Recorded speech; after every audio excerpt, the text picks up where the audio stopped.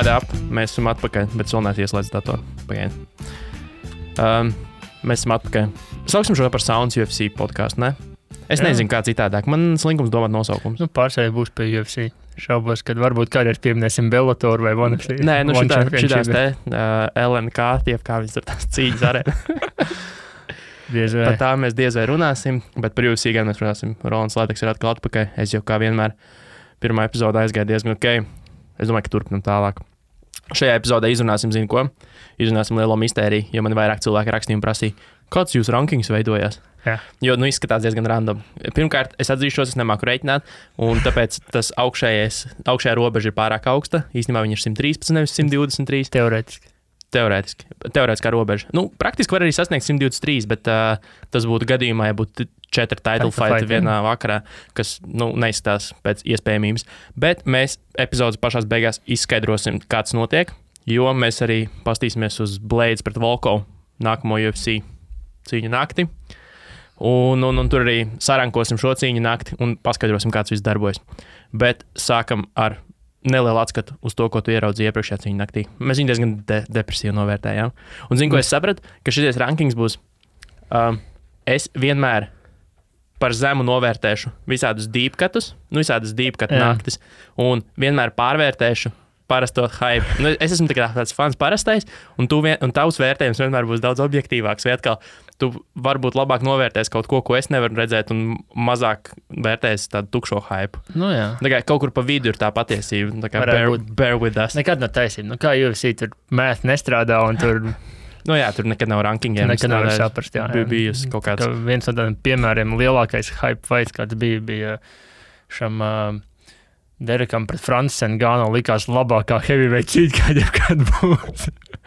Un bija vissūdīgākā, kāda jebkad ir redzēta. Jā, tā kā to nevar vērtēt. Bet, teiksim tā, šis bija tāds fight nights, kuru varēja arī noklausīties svētdien, ekstraks, ja nepiecēlēs. Jo es pēc tam Redditā, ejot caur saviem YouTube, UFC threadiem Redditā, galvenie highlight. Pāris nakauti prelimos, un tas, kā Robertsons pret Būru atspiedās ar kājām pirms Vettori viņu tā kā čokautoja. Viņš bija ielicis gilotīnā, laikam, viņiem tur bija labi scrambles vispār kā tāds. Vettori savā ziņā tādu lielu solis priekšspērs, tā viņa bija trešā uzvara pēc kārtas, man liekas. Viņiem jau bišķiņ hypoja tas, ka viņiem bija bad blood apakšā. Tur vismaz, es zinu, ka ziņās rādīja, kā viņš tur viesnīcā bļaustījās viens uz otru. Īsti ir tā... Klasiskā komunikācija. Komunikācijas, jā, skili mazāki, bet viņš labi parādīja. Kaut gan Robertsons bija bišķi smagāks. Bet, visi nogribējuši cīnīt, bet tā nebija vienīgā, jo smagāk arī bija main eventā. Jessica arī. Jā, un tur jau ir kontroversija. Tur ir kontroversija, jo viņi jau... Viņa beigās bija smagāka, vai ne oficiāli? Viņa bija smagāka oficiāli pa 0,25 poundiem. Bet neviens tam īsti netic. Tāpēc, ka tai Cynthia Calvillo, principā laikam es nezināju to, bet tā ir Jessikas treneris, kaut kādu pusstundu pirms tiem veiniem pateica, un klausies, sūta viņas menedžeriem, mans fighters ir par tik smagāks, neiekļausies. Attiecīgi, varbūt tas menedžers tad izštuko, ko mēs darīsim, piekritīsim, nepiekritīsim, Un tad viņš pateica, ka viņa ir 129,5, tas nāk 3,5 pa daudz, un tas bija pusstundu pirms. Baigi nočurājās. Jā, un pēc tam viņu, ietin vieli līdz zodam, tur viņi varēja ko darīt. Tur turēties aizmugurē priekšā rokām, es domāju, bet es šito nesaprotu, kā var profesionāls sports vienkārši neuztaisītos svēršanās. Tur ir šī komiteja, kas skatās. Zini, kas man vēl neapmierina tas, ka oficiālā tā svēršanās, viņi vēl tur ar tiem mehāniskiem svariem mauc, tur bez mazai. Respektīvi, uzliec uz lielā ekrāna, lai tiešsaistē var redzēt, kā viņa sverās. Un tajā ziņā jau arī tu jau nevarētu nošmaukt, lai tev nostabilizējās svars. Respektīvi, ja tu šmaucies, tev viņš visu laiku lēkā, tu nevarētu dabūt normālu svaru. Es nezinu. Tas, kas lasa labi, viņš ir oficiālais, viņš jau tur nemelos, viņam vienalga, bet es uzskatu par to tīri tāda, kas skatās normāli. Ja tu nāc svērties, tev nenāk līdz ne treneris, ne mās, ne brālis, neviens tev netur vieli. Ja tev kaut ko tādu vajag, tad ir oficiāli cilvēks to dara un skatās, vai tu nekur neķeries. Tā kā bija Gastelumam, kur viņš trenerim elkonīt uzlika virsū, tur vienam savu jāpietur vielis, tā nevar. Nāc viens pats. Ir daudz visādi to paradoksu, kas ir cīņa sportā, un sākot ar tādām lietām, beidzot ar to, kā tiesneši tiesā lietas. Un to, ko Dēni ir izdarījis vispār Covid laikā, es domāju, nosvērt cilvēku, viņš varētu sakārtot. Okay. Normāli nosvērt, jā. Kas vēl tāds labs? Bija pāris labi KO arī prelimos, ne? Kas man patikās, parādījās jauna 23 gadu perspektīva Marija Gapo no Kazahstānas. Viņa izstījās vismaz, ka viņa uznāca, viņa izstījās koki, kas priekš sieviešu fighters reiz tāds, bet viņa arī parādīja, tur deliveroja, tur pirmajā raundā visos aspektos, kickbox wrestlings, viņa visur parādīja un dominanti. Un 23 gadi, ja es nemaldos, viņa bija flyweights. Principā, tie flyweighti bišķiņ pakustējās, un arī, ja mēs runājam par main eventu, tad tas pats arī, number one ar unranked izkāvās un izcīnījās. Un rezultāts bišķi pārsteidza. Tu vēl teici, ka tev Filijas nāca. Jā, Filija cīņa. Ar labu Viņam bija interesanti cīņa. Filijam vispār ir diezgan interesanti viss cīņas. Viņš vienmēr cīnās līdz pēdējiem, man patīk. Tādā ziņā viņam spārs nekad nav zudis. Viss cīņas. Viņš nav baigies knockout artists, bet viss cīņas viņam bijuši tādi ritīgie var. Un šitā arī viņam ar to kanādiešu Jordan, man liekas, vai Jordan, kā viņam uzvārdu izrunāja. Tas arī bija perspektīvas, kā es skatījos, ka viņš bija Kanādā 145 čemps. Atnāca, un tad viņam arī iedeva uzreiz Filiju. Cīņa bija, principā, var iedot jebkuram, bet, Filija bišķi pārāks. Vinnēja, bet labi cīņa. Kā tu teikti, ja pirms tam, kā tu vērtēji, bija labāks, vai tomēr bija aptuveni tur, kur tajā? Nedaudz labāks. Es to itālu vetoriju nenovērtēju, varbūt. Pārējie visi, man liekas, kā es novērtēju, apmēram bija. Tā arī bija. Kas šonedēļ virsrakstos? Interesants podkāsts bija ar Sehudo pie Rogana, kas ir, man liekas, visiem ir vērts nosties daudz nespoilojot, bet kas interesants lietas no tā nāca ārā, ka pirmkārt, ka Cringe karalis viss bija īstenībā, viens liels akts. Un te es nevaru saprast, ticēt tam, neticēt. Viņš pateica, to vajadzēja, jo viņam konkrēti, kā viņš vinnēja jūrt, viņam Deni pateica, klausies, mēs domājam 125 laiki ciet, sorry, ka tu vinnēji, bet, tev jāiet augstāk, ja tu gribi. Un, principā, viņam bija ļoti liels svars uz pleciem, bet, kā viņš pateica, viss tas lielais sākās viņam vienkārši ar draugiem kā derības. Viņam pateica, I dare you. Jā, būt Cringe karalim. Ne tikai Cringe'am, bet viss tas arī dīvainos, tur no cepures izvilkt ārā, ko trusa vai ko viņš tur čūsks, spilvens, tur tas viss, protams. Bet cilvēkiem pavilka, bet kas man interesanti, ko es īstenībā nekad nebiju piefiksējis, bet viņš pateica tādu mazu hintu, kā viņš arī Dimitriju Džonsonu vinnēja, viņš pateica, tās cīņas, kas ir smagas, viņš saka, es spēlēju tiesnešiem. Es nesapratu tā nedaudz. Viņš izskaidroja, ja es zinu, ka es zaudēju raundu, es raundu beigās vidīgi, hype uztaisīšu, rokas, noiet malā, es vēl palēkāšu, nākot virsū, es pateikšu, davai, let's go.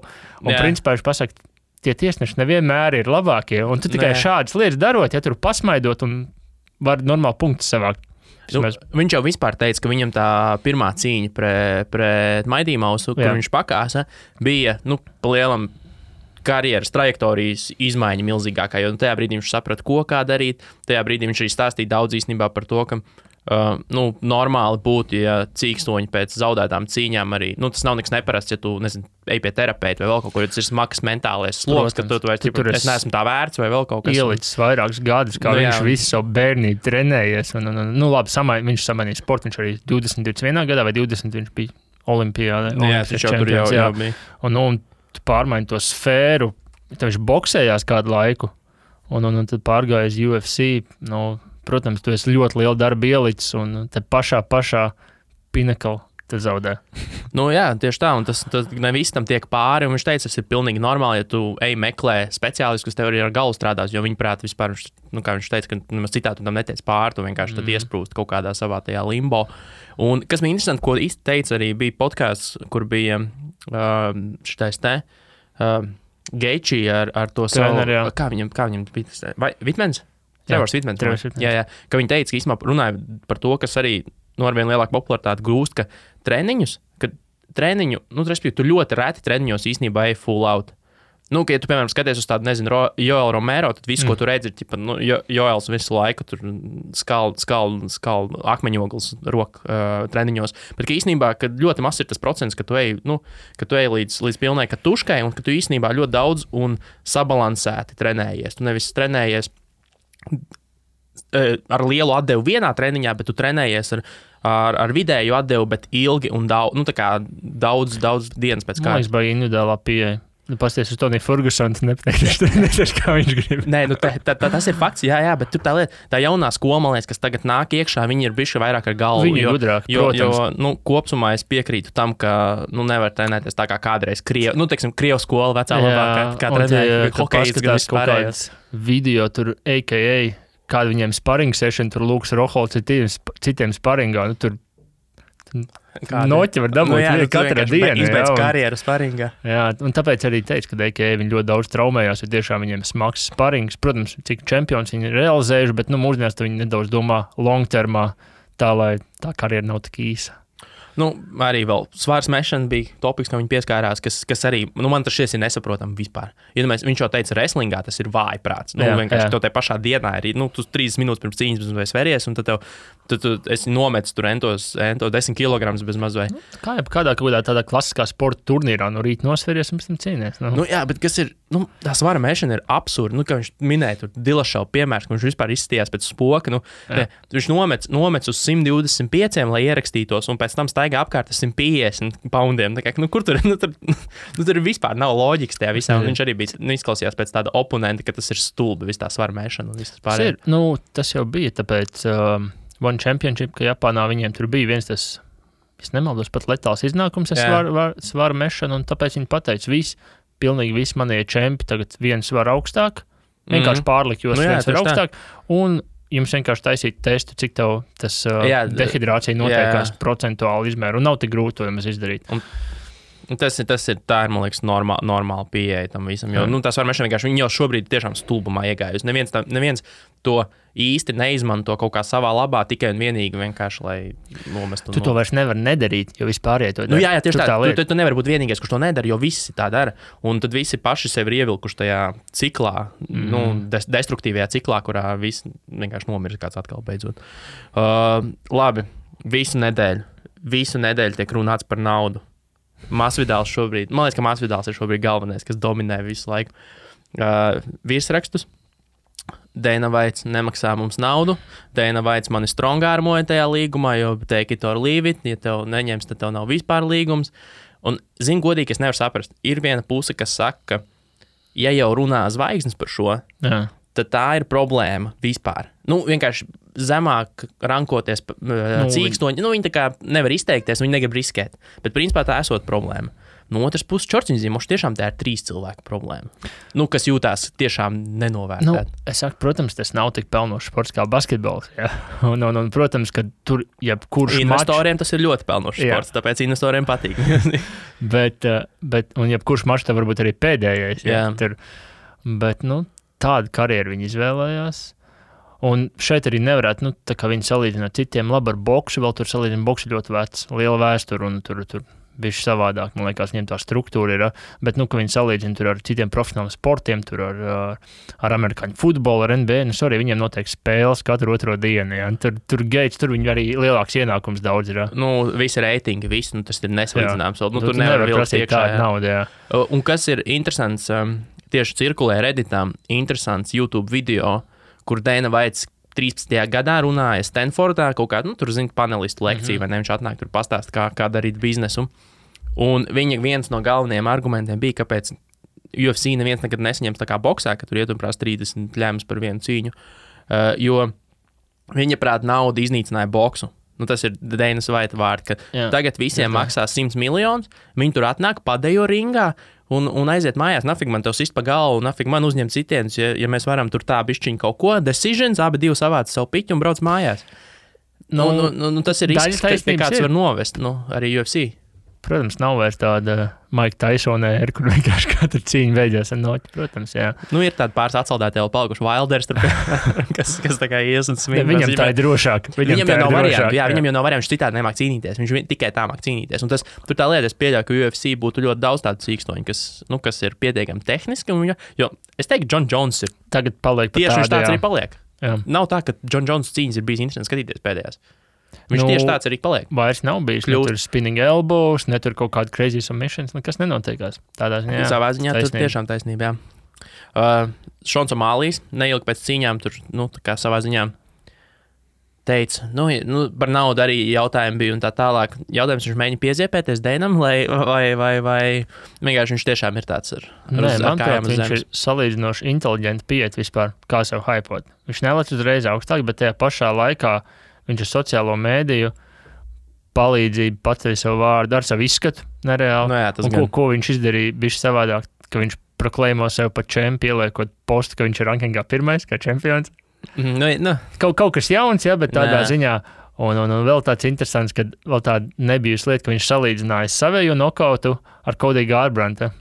Tā principā, Cody Garbrandt bija citā līmenī. Viņš bija čempions un vecāks pieredze, viss tā tālāk. Un viņš pateica, jā, Cody, malacis, tavs noģis bija labs, bet mans bija tehniskāks. Jā, jā, tas ir tādā ziņā, viņš normāli sev uzskaipoja augstāk, ka viņš ir it kā jau top 5 līmenī, kaut kā viņš vēl nebija rankingā. Jā.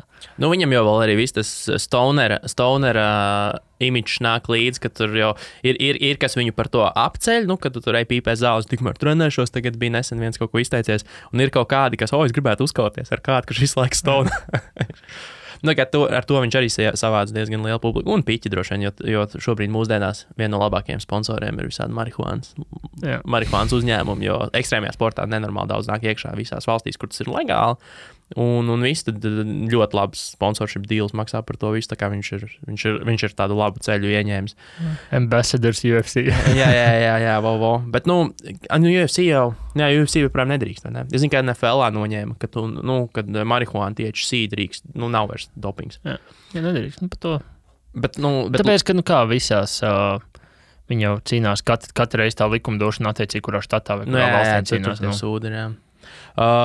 Bet, labi, lielākais nedēļas notikums droši vien bija tāpat, par ko visi jau zināja, bija cīņas paziņojums. Notiks Abu Dabi salā, kur jau, manuprāt, tā bija tieši tāpat vieta, kur notika jau Khabiba un Poirier cīņa. Tas vienīgais, ko Dani teica, ka šis nekāda saistīts nav to ar viņu 5 gadu līgumu ar Abu Dabi, ka viņam tur cik tur cīņas. Viņam ir līgums, tā, ka viņi prasīja tur pirmo cīņu, pateica, mums vajag arēnu, ko mums vajag, lai pie jums taisīt cīņas, teica, ok, mēs uzcelsim, bet 5 gadu laikā šeit daudz main eventiem jābūt pie mums. Normāli noruna tādā ziņā, mēs investējam naudu, to atved cīņas. Jā, viss kārtībā, bet šis nav nekāda saistīts ar to, tā kā principā būs vēl, jā. Principā Abu Dabi būs tagad tāda otrā Vegas kādu laiku. Kāpēc ne? Bet tur jau arī runāja, ka būšot ap to vietu, tur bez mazliet 10 kvadrātkilometru norobežots viss, tur būs viss uzcelts, viesnīcas, viss. Ir jau uzcelts. Jā, bet vienkārši viss tā infrastruktūra būs uz vietas, tev tur vienkārši sava būs. Es nezinu, kā viņi tur dabūja, viņi pateica, katram cīkstonim būs savējā treniņu zāle. Jā, individuāli. Tikai tavs numuriņš, tavu individuālā treniņu zāle. It kā jau nav tik grūti to izdarīt. Cik tev uz vienu cīņu cīkstoņu? Uz vienu vakaru cīkstoņu? 20. 20 treniņu zāle. Kas tu domā par naftas naudu? Šeiki nevar uzblēst? Viņi jau vienkārši paņems vienu lielu zāli un reģips pa vidi, sadalošās sienas un viss.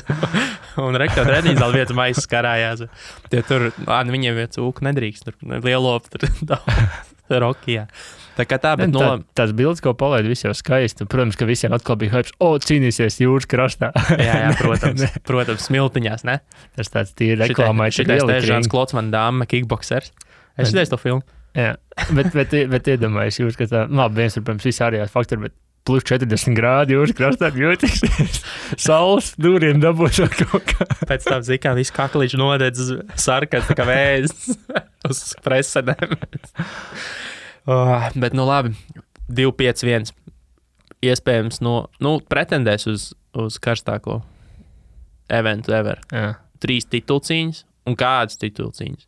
Lielākā škroba laikam ir par to, ka Masvidālam vajadzēja par to uzmankauties. Vajadzēja. Un es ilgi tagad domāju, ko Masvidāls, kāda būs viņam tagad tā formula, ka viņš iegūs no visa savējā, kā viņš atteicās, man tur nemaksā pietiekami. Viņam līdz pat pēdējiem brīdim esot piedāvāts, nevienā cīnies. Un pat es nezināju, bet Leonam Edvardsam arī esot piedāvājuši. Bet viņš netiek no UK ārā. Viņš ir, man liekas, vislielākais zaudētājs tajā visā. Viņš reāli netiek. Viņš vienkārši netiek fiziski ārā no valsts. Tik traki, jā. Jo viņš tiešām bija pelnījis. Viņš jau... Nē, bet viņš no UK tagad to salu būtu ticis. Bet viņš arī esot atteicies. Es lasīju, ka viņam pārāk vēlu piedāvāja. Es lasīju, ka, par to tieši jau arī salas kontekstā, ka viņam piedāvāja pārāk vēlu, lai visu sakārtot. Respektīvi, faktiski, ne, bet teorētiski viņš varēja tikt, bet faktiski viņam pa vēlu pateica, lai viņš varētu to sakārtot. Jo visu laiku uz Masvidālu laikam cerēja. Un tad pēc tam tā kā viņš nāca un pēc tam Burns. Un tā kā viņam nebija training camps, esot trenējies, mēs tur vienīgais, ko viņš sparingojas savu brāli. It kā labs viņš esot. Bet labi. Viesistamā. Mamma kliedz, lai beidz. Bet Leons ir vislielākais zaudētājs šajā visā. Un tagad es domāju, Dana, lai principā aizvērtu Masvidalam muti, viņam jāpirnā Konors pret Masvidalu. Un pa lielam es te domāju, tas būtu tas... kā atrisināt visu problēmu. Konoram ir kaut kāda josta un kaut kāda atkal interese, jo kā viņš postoja, man nav interesanti. Jā. Tad viņam būs interesanti. Jā. Tev nav jākojās par kaut kādu Andersonu Silvu, kurš vēl tur runāja. Tie ir izmēros, piemērots, un Masvidals dabūna savu pēdēju. Principā, ja Dana to līgumu varētu sataisīt, tā būtu tā cīņa, ka viņš abas puses dabūna to, ko viņš grib. Tā, protams, nav slikta cīņa, bet savā ziņā man arī, tā kā Masvidāla nostāja mazliet nepatīk, jo viņš īstenībā, tad, kad viņš kad Diaz vinēja, viņš arī runāja kaut ko par to, ka, vienalga, jā, šis ir baigi forši, man, protams, patīk piķis, bet es gribu arī to titulu. Tagad jau bija iespēja dabūt titulu, un arī piķi tādu pašu kā pret Diaz, jo viņam solīja pat plus mīnus to pašu pēdēju kā pret Diaz. Un tu pateici, nē, nafig? Tā kā tev bija taisnākais ceļš uz taitolšot. Šo mēs esam redzējuši, tā alkatība baigā ātrāk. Visi, kas ir kontenderi, saka, man interesē, ka un kā tu esi kaut kur tuvu, tad jau, kad tu paņem to pirmo un pēdējo, ka viņš varbūt dabūjis reizes 5 līdz 10 vairāk nekā visu laiku pirms tam, tad saprot, tad tik daudz var dabūt, Tad, nafig man to jostu, no sērijas šitajā te. Lombija var atdot arī BMF, tā kā diezgan labi dabūt, jo viņas ir toreiz cikos 50 štuks maksāja, lai viņam uztaisītu to jostu. Tā kā tā josta ritīgi dārga bija, tā BMF josta. Ja es nemaldos, tās jaunās, tā BMF, nezinu, bet tās jaunās tur maksāja pie 300 štukām, tās jaunās UFC jostas. Es nebrīnos, ja tur zelts ir ļoti daudz iesaistīts. Tad es neesmu pārsteigts, bet Neits Diaz, protams, arī izteicās. Neits Diaz, protams, arī izteicies, ir, ka Gilberts Burns ir nekas no sērijas, bet viņš Uzmans necīnīsies par īstu čempionu, Uzmans pretī atpakaļ, kāds tur īsts čempions, pastāst, cik viņš cīņas pie, cik Diezam, bet Masvidālam ir kaut kāds 12 zaudēts, vai cik, tur kad 20, 12 kaut kāds tāds, 25, 20, 12 vai kaut kāds tāds, viņam tas rekords plus mīnus, tur ir vairāk kā 10 cīņas zaudēts, kas tas vispār kontender un viss. Un zinu, ko es aizdomājies, ka Diaz vispār ir kļūst par kaut kādu atrakciju. Respektīvi, es vairs neitu Diazu, ja tu paskaties, ko viņš ir sasniedzis, ar ko viņš cīnījies. Jā, viņš ir ļoti labs cīkstons, bet viņš pēdējā laikā, pēdējos gadus, cik es atceros, kad vispār pievēršos no sporta veidām, viņš ir kļūst par vienkārši fucking atrakciju. Viņš pazaudēja savu hype. Es uzskatu, tad, kad viņš ar Konoru dabūja to hype, un viņš bija otrā lielākā zvaigzne UFC, viņš varēja to turpināt. Bet viņš arī laiku iesklējās, es tikai ar Konoru, vai es pagaidīšu, viņš nogaidīja, cik cīņas viņš atcēla. Viņš varēja turpināt to hype. Viņš arī, protams, tajā laikā viņam tāds karjeras augstākais punkts, fiziski labāk izskatījās viss. Jo viņš, protams, ir izkāvies, cik viņš, man liekas, no kādiem UFC, no kādiem 20 gadu jau. Pirmais Ultimate Fighter, ka viņš bija puika, man liekas, 18 līdz 20 gadu. Viņš ir veterāns, līdz to pateikšu precīzi. Tā, 7. gadā, 13. 7. gadā. 7 gadā, un tad viņam bija 20, ne? Es taču nevaru saskaitīt, cik viņam gadu tagad ir. 7, mīnus 13, 22. 22. Attiecīgi, tad 30, 31, cik gadā viņš Konoru izkāvās. Tieši labākais laiks, viņš varēja tieši lielāko naudu sapelnīt, bet viņš cik gadus nosēdēja malā. Jā, un saka, viņš tāds, es nezinu, kāpēc, bet par viņu nerodas nopietni cīkstoģi iespējas. Viņš vienkārši tāds, vietējais stiprais puika, kurš no lauku spēks, bet īstenībā viņš ir diezgan labs cīkstons. Īpaši vēl pēc Masvidala, jo Masvidals dominanti viņu vinēja. Jā, Masvidals diezgan labi viņu pierādīja, padauzīja, bet interesants fakts šitam te cirkulē pa sociālajiem tīkliem, tas, ka Uzmanam ja viņš uzvar nākamo cīņu, tad viņam būs pagājušas 1828 dienas, lai izcīnītu savu 12 uzvaru UFC, kas ir tieši tikpat daudz, cik GSP.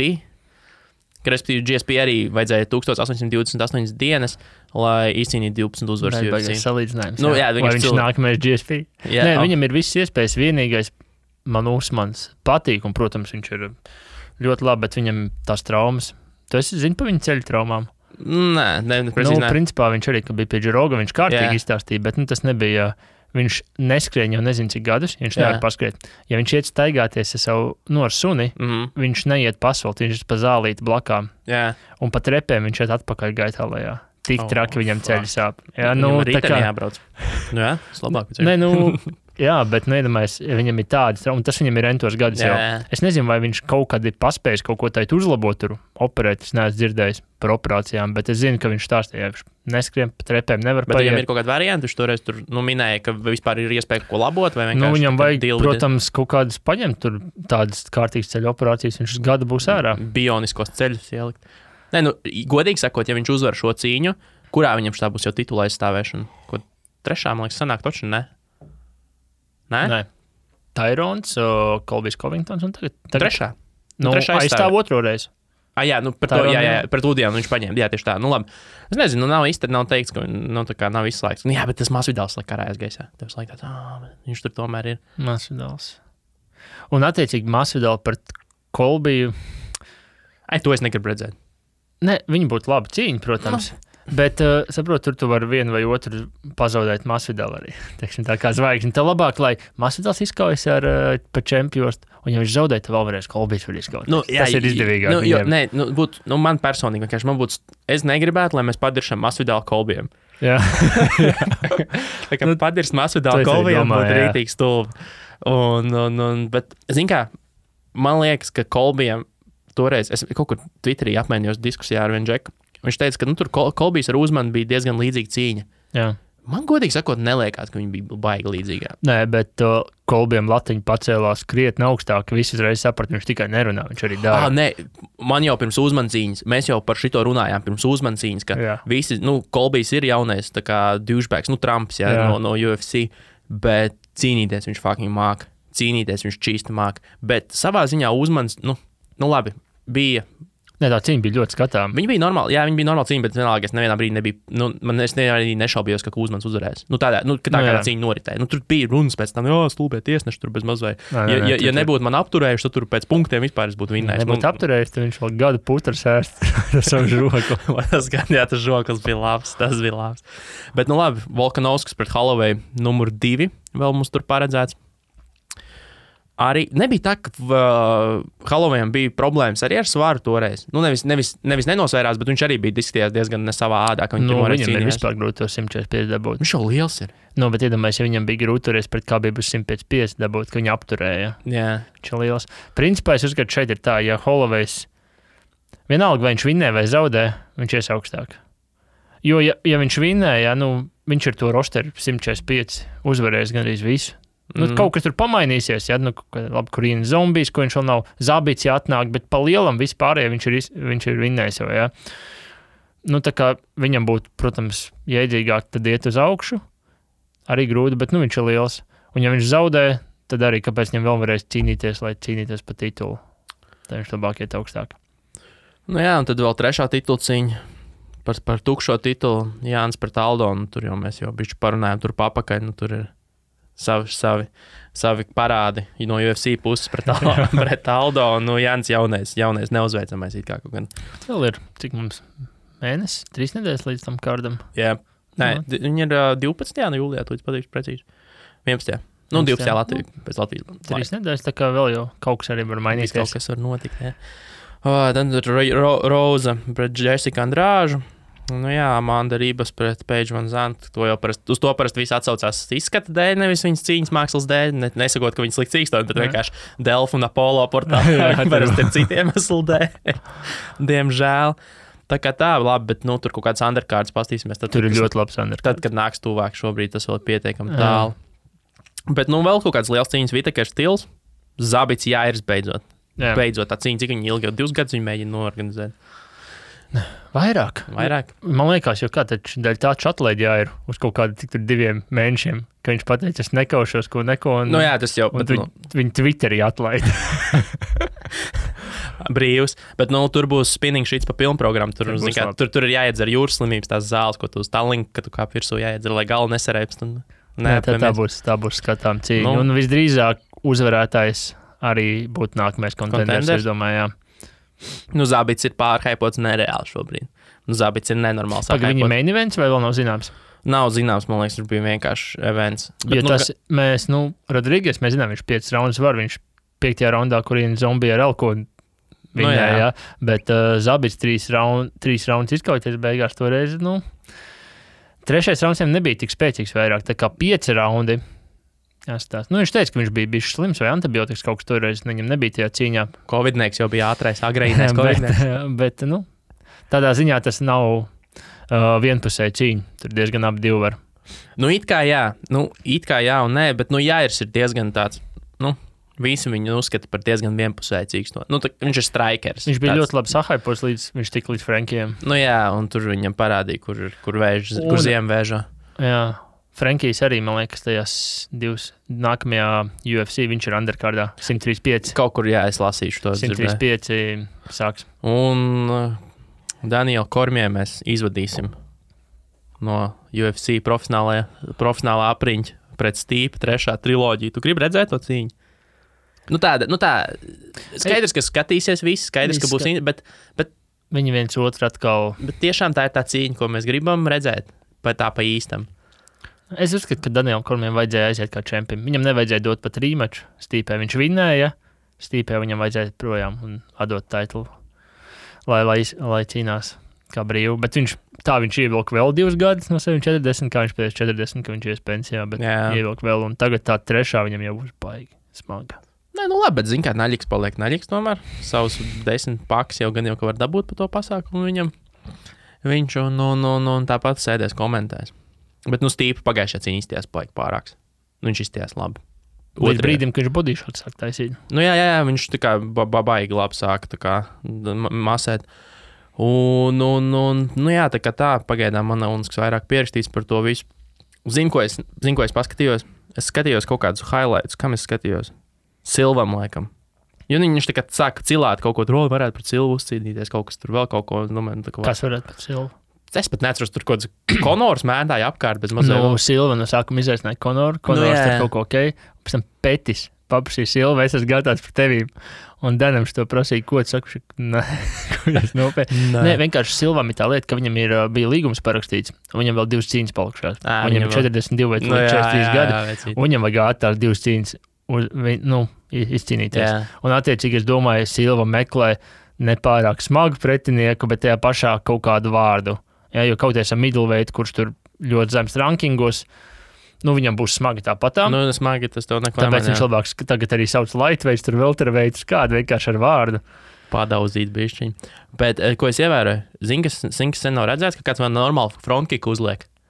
Man liekas vienmēr diezgan nenovērtēts mūs, ja tu vari. Karatīškas tur tas pats Wonderboys šitādi var uzšaut. Mačīda var. Wonderboys nevar, viņš sānisks stāv. Labi. Mačīda teorē, labus tādus ir ielicis pāris. Silva. Tas pats Silva, jo liekas, tas ir labs paņēmiens, ko izmantot. Tāpat kā tagad visi kāfkikus sit, vai ne?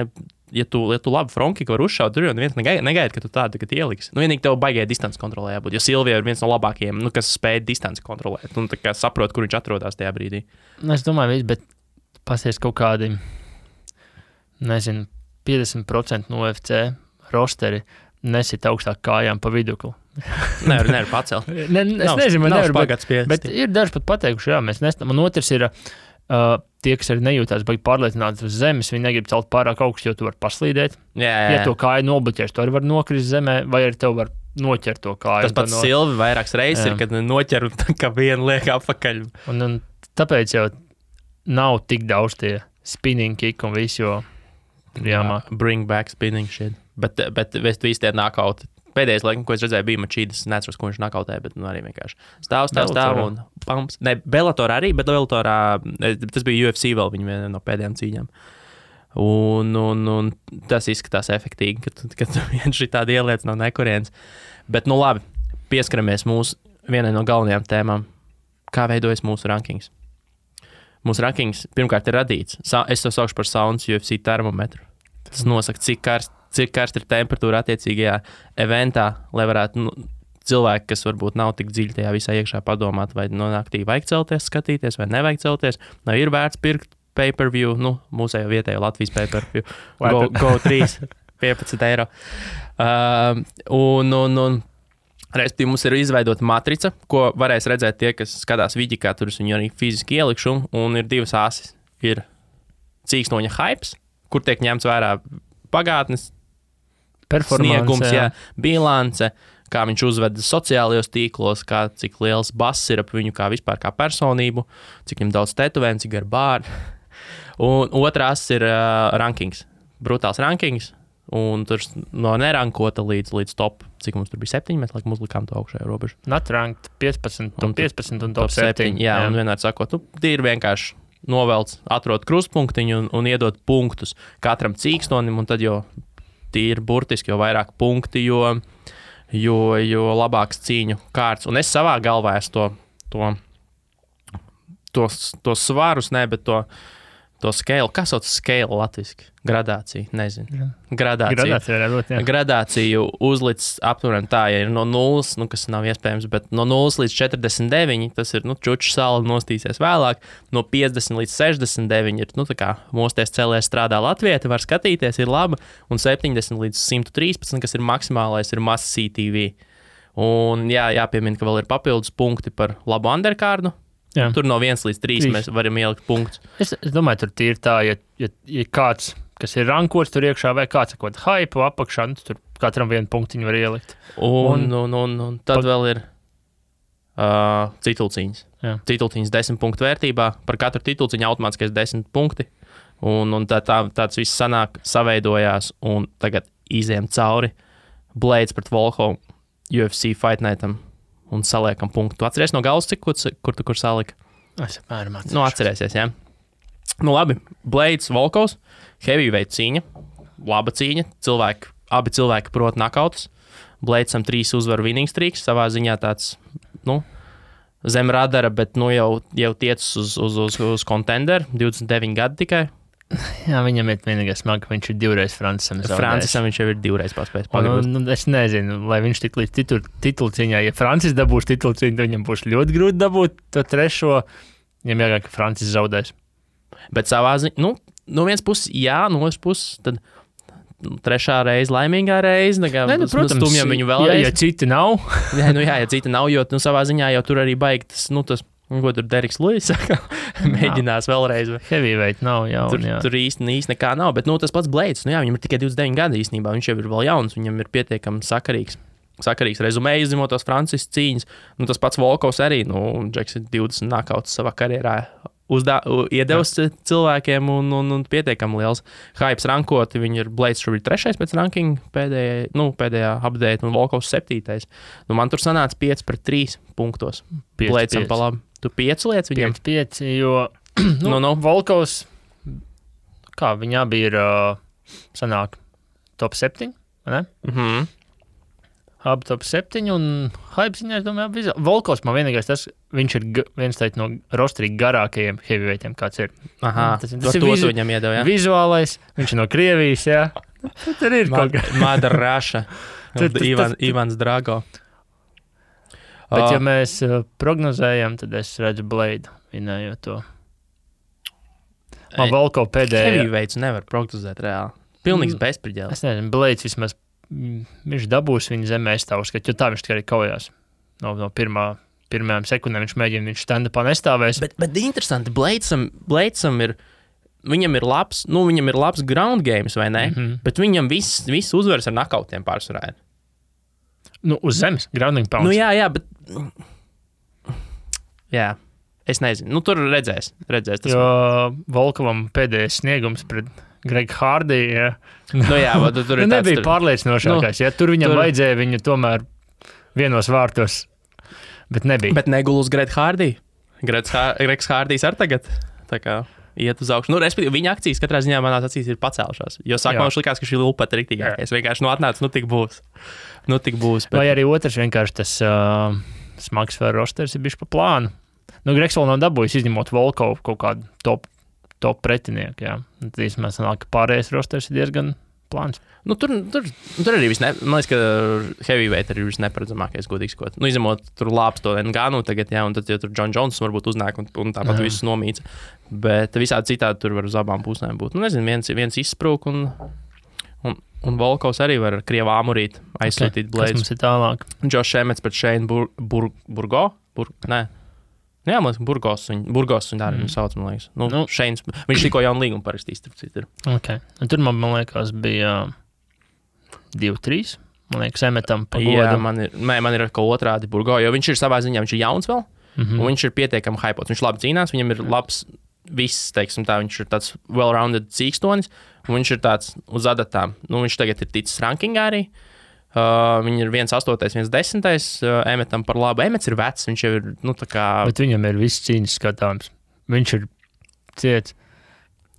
Un it kā mēs arī tajā hypā varam nedaudz vizuālo pielikt klāt, bet es vienreiz parādīju sievai Josh Emmets, viņa pateica, ka neglītākais kādi redzējusi.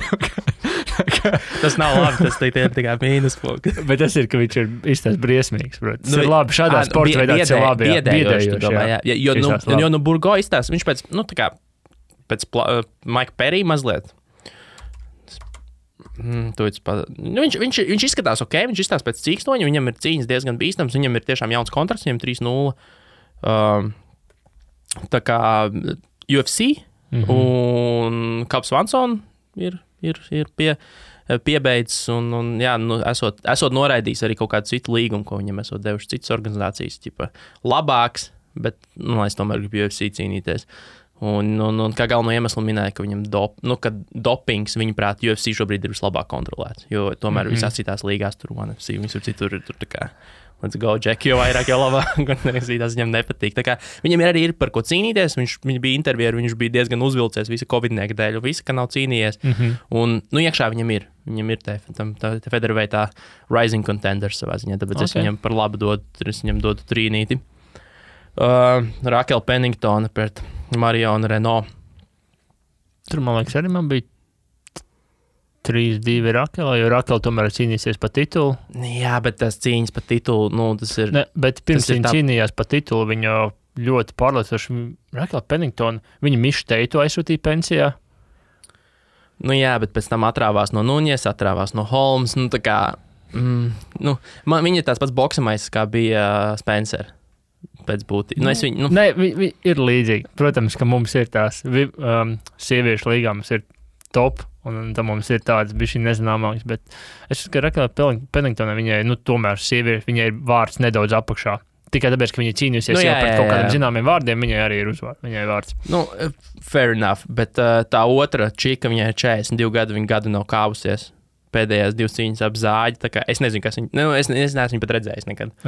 Tā otra ir kaut kādi, kas skaidrs, tur viss ir, tur baigi daudz ko nevar. Vienīgi tas, ka viņi vienkārši rankot 10, bet tas arī nav baigies rādītājs. Jā, tāpēc 2 nevis. Tad nākamā cīņa, kas vēl ir Leimans Guts pret Belal Muhammadu welterweightā. Nav neviens rankots. Vienīgais Guts, ar ko ir cīnījies, ir Damians Maia. Tāds, tur es arī ieliku, man liekas, atpazīstamiem vārdiem. 1-1, bet man liekas, ka es to otru kaut kur esmu redzējis. Viņš Bellatorā bijis. Viņš ir Bellatorā rubījies un tagad 2 cīņas pēc kārtas uzvarējis arī pēc tiesnešu lēmumiem. Okay. Ja viņš labi sev parādīs, mēs liksim nākamreiz vairāk pa viens. Šitas ir. Viņš ir citur, vismaz viņa izcelsmes, labi, pēc viņa vārdu uzvārdu izcelsme varētu būt kaut kur senāk, bet viņš cīnās no Amerikas. Viņš tā kā nav nekāds tur. Viņš nav no kabina puses. Viņš nav, iespējams ir, bet praktiski viņa tā kā senči iespējams no turienes ir nākuši, bet praktiski viņš cīnās no Amerikas. Jo tagad jau arī neviens cits nevar uzcīnīties. Tā kā viņš bija, man liekas, ka pat dzīmis Amerikā. Tūlīt es pateikšu precīzi. Es jau domāju, davai, Čikāgā Illinois. Nē, nav nekāds dags. Bet, pēc skatu iztur testu. Pēdējā cīņā mainkārdā Jims Millers pret Roosevelts Roberts. Svāra kategorija ir ierakstīts vienkārši baut. Viņiem nav pateikts. Viņiem bija pēdējā brīdī. Jā, kaut kāds nezinu, kādā viņi cīnīsies beigās. Vienkārši baut. Abi nerankoti. Tas Jims Millers atrāvies no diezgan labiem vārdiem. Viņš ir dzirdēts uzvārds. Pētis Kiesa, Cowboys, Dias, 12 gadu UFC. Viņš ir, viņa cīņas ir redzēts, tāpēc, man liekas, bija arī 2-1 arī liku, man liekas, Milleram pagodu. Es tur, man liekas, ieliku 1-1, jo es nevaru, tas, ka viņš kādreiz redzēja, tas, ka viņš pirms 10 gadiem cīnījās pret Tiezu, ja, tas čorts viņa zina, vai viņam palīdz tagad būt skatāmam. Jo viņš arī no visiem ir atrāvies. No visiem normāliem, ko viņš cīnījies, viņš no visiem ir dabūjis iekšā. Viņš nav nevienu tā arī vinnējis īsti. Tur, ja paies ar ķēmi cauri, tad var būt, bet, principā, visu skaties, visi lielie vārdi. Viņš, pieredze ir, tas palīdz. Otrs Džeks ir 26-gadīgs. 26-gadīgs puišals savā ziņā priekš cīņas sportu. Viņam labi iespēja nedaudz sev pacelt, jā. Te droši vien būs arī daudz ar wrestlingu Džeku nodarbosies, jo abiem ir backgrounds. Un kas mums bija Prīlimos? Un Prīlimos es ieliku 1 punktu. Ja tur bija Luis Pena? Leģends, Klejs Guida. Jā, es arī skatījos. Leģenda, arī 14 gadu UFC. Viņam vien punktu viņš vien ir pelnījis pret Bobby Green cīnīsies. Skatījos, man liekas, nākamajā fightnē tā bija Luis Pena. Tad es ieliku Prīlimos. Šitajā nebija, nē. Tur bija vēl tajos Prīlimos ar 1 punktiņu viņam pagodu. Tā kā tā kopā, tad tev kopā sanāk, man te ir pierakstīts kopsumma, tev kopā sanāk 26, man sanāk 22. Tas nozīmē ļoti vienkārši šiem cilvēkiem vienam Instagramā nav 500,000 sekotāji, tāpēc es lieku mazāk nekā. Tāpēc es viņas pusi nezinu. Es Instagram sekoju, es Instagramā neskatījos. Nē, labi. Cik es esmu redzējis vienkārši kaut ko. Tā kā tur tā lieta, tu esi redzējis vairāk nekā es, tāpēc šitais ir tāds labs vidējais, ko tu vari izvilkt, un tad saprast. Tur ir sapratne bišķiņ, un šitai ne vienkārši tas, ko YouTube rāda. un redīt tā. Tā kā tā, nākamā reize jau būs šis pagājis, kas tur vēl mums labs no eventiem, vismaz varētu pastīties, kas tur tuvojas. Pēc šī, kas ir šajā nedēļas nogalē. Poirier pret. Jā, Poirier pret Hooker. Tas būs UFC Apex centrā atkal. Visi hypo par to mazo būri, un Dana White tikai saka, ka tas viss ir sūds un tas tikai ilūzija. Iespējams. Grūti pateikt. Peņa ir nākamajā. Jā. Pena. Vai es nezinu, kā viņi izrunā. Es pieņemu. Peņa. Peņa. Jā, tur ir Dans Hookers pret Poirier, Maiks Perijs pret Miki Gālu. Arī labi cīņa. Maurice Grīns. Tas arī tāds sākas. Viens no headlineriem pa Maiku Periju dzirdēja. Ko tā? Maiks Perijs pateiks, ka viņam treneris nevajag. Viņam pietiks ar savu jauno draudzeni stūrī. Tas vienmēr atkal deguna aizsūtīs uz citu pasta indeksu. Bija ielikts video, kur viņi tā draudzeni trenē. Treniņš, kur tur ķepas viņam. Un? Tā draudzeni ir tāda, 1,60 m, 55 kg. Viņi tur ķepas viņam. Kāds skats, ja tās rokas lido pa gaisu. Viņai vēl ir rokas. Viņš klapē ķepas. Viņš saka, viņam nevajag treneri, jo redz iepriekšējās cīņās tie treneri nesot viņam pateikuši labu advaisu, viņam nevajag. Es nezinu, cik nopietni viņi uztver, jo man viņš it kā vienā brīdī it kā pat kā viens tāds trakais, un tad otrā brīdī domāju, cik tu esi profesionāls sportists, nekā tev nevajag treneri. Nē, bet viņš ir tas viens no tiem atsaldētajiem.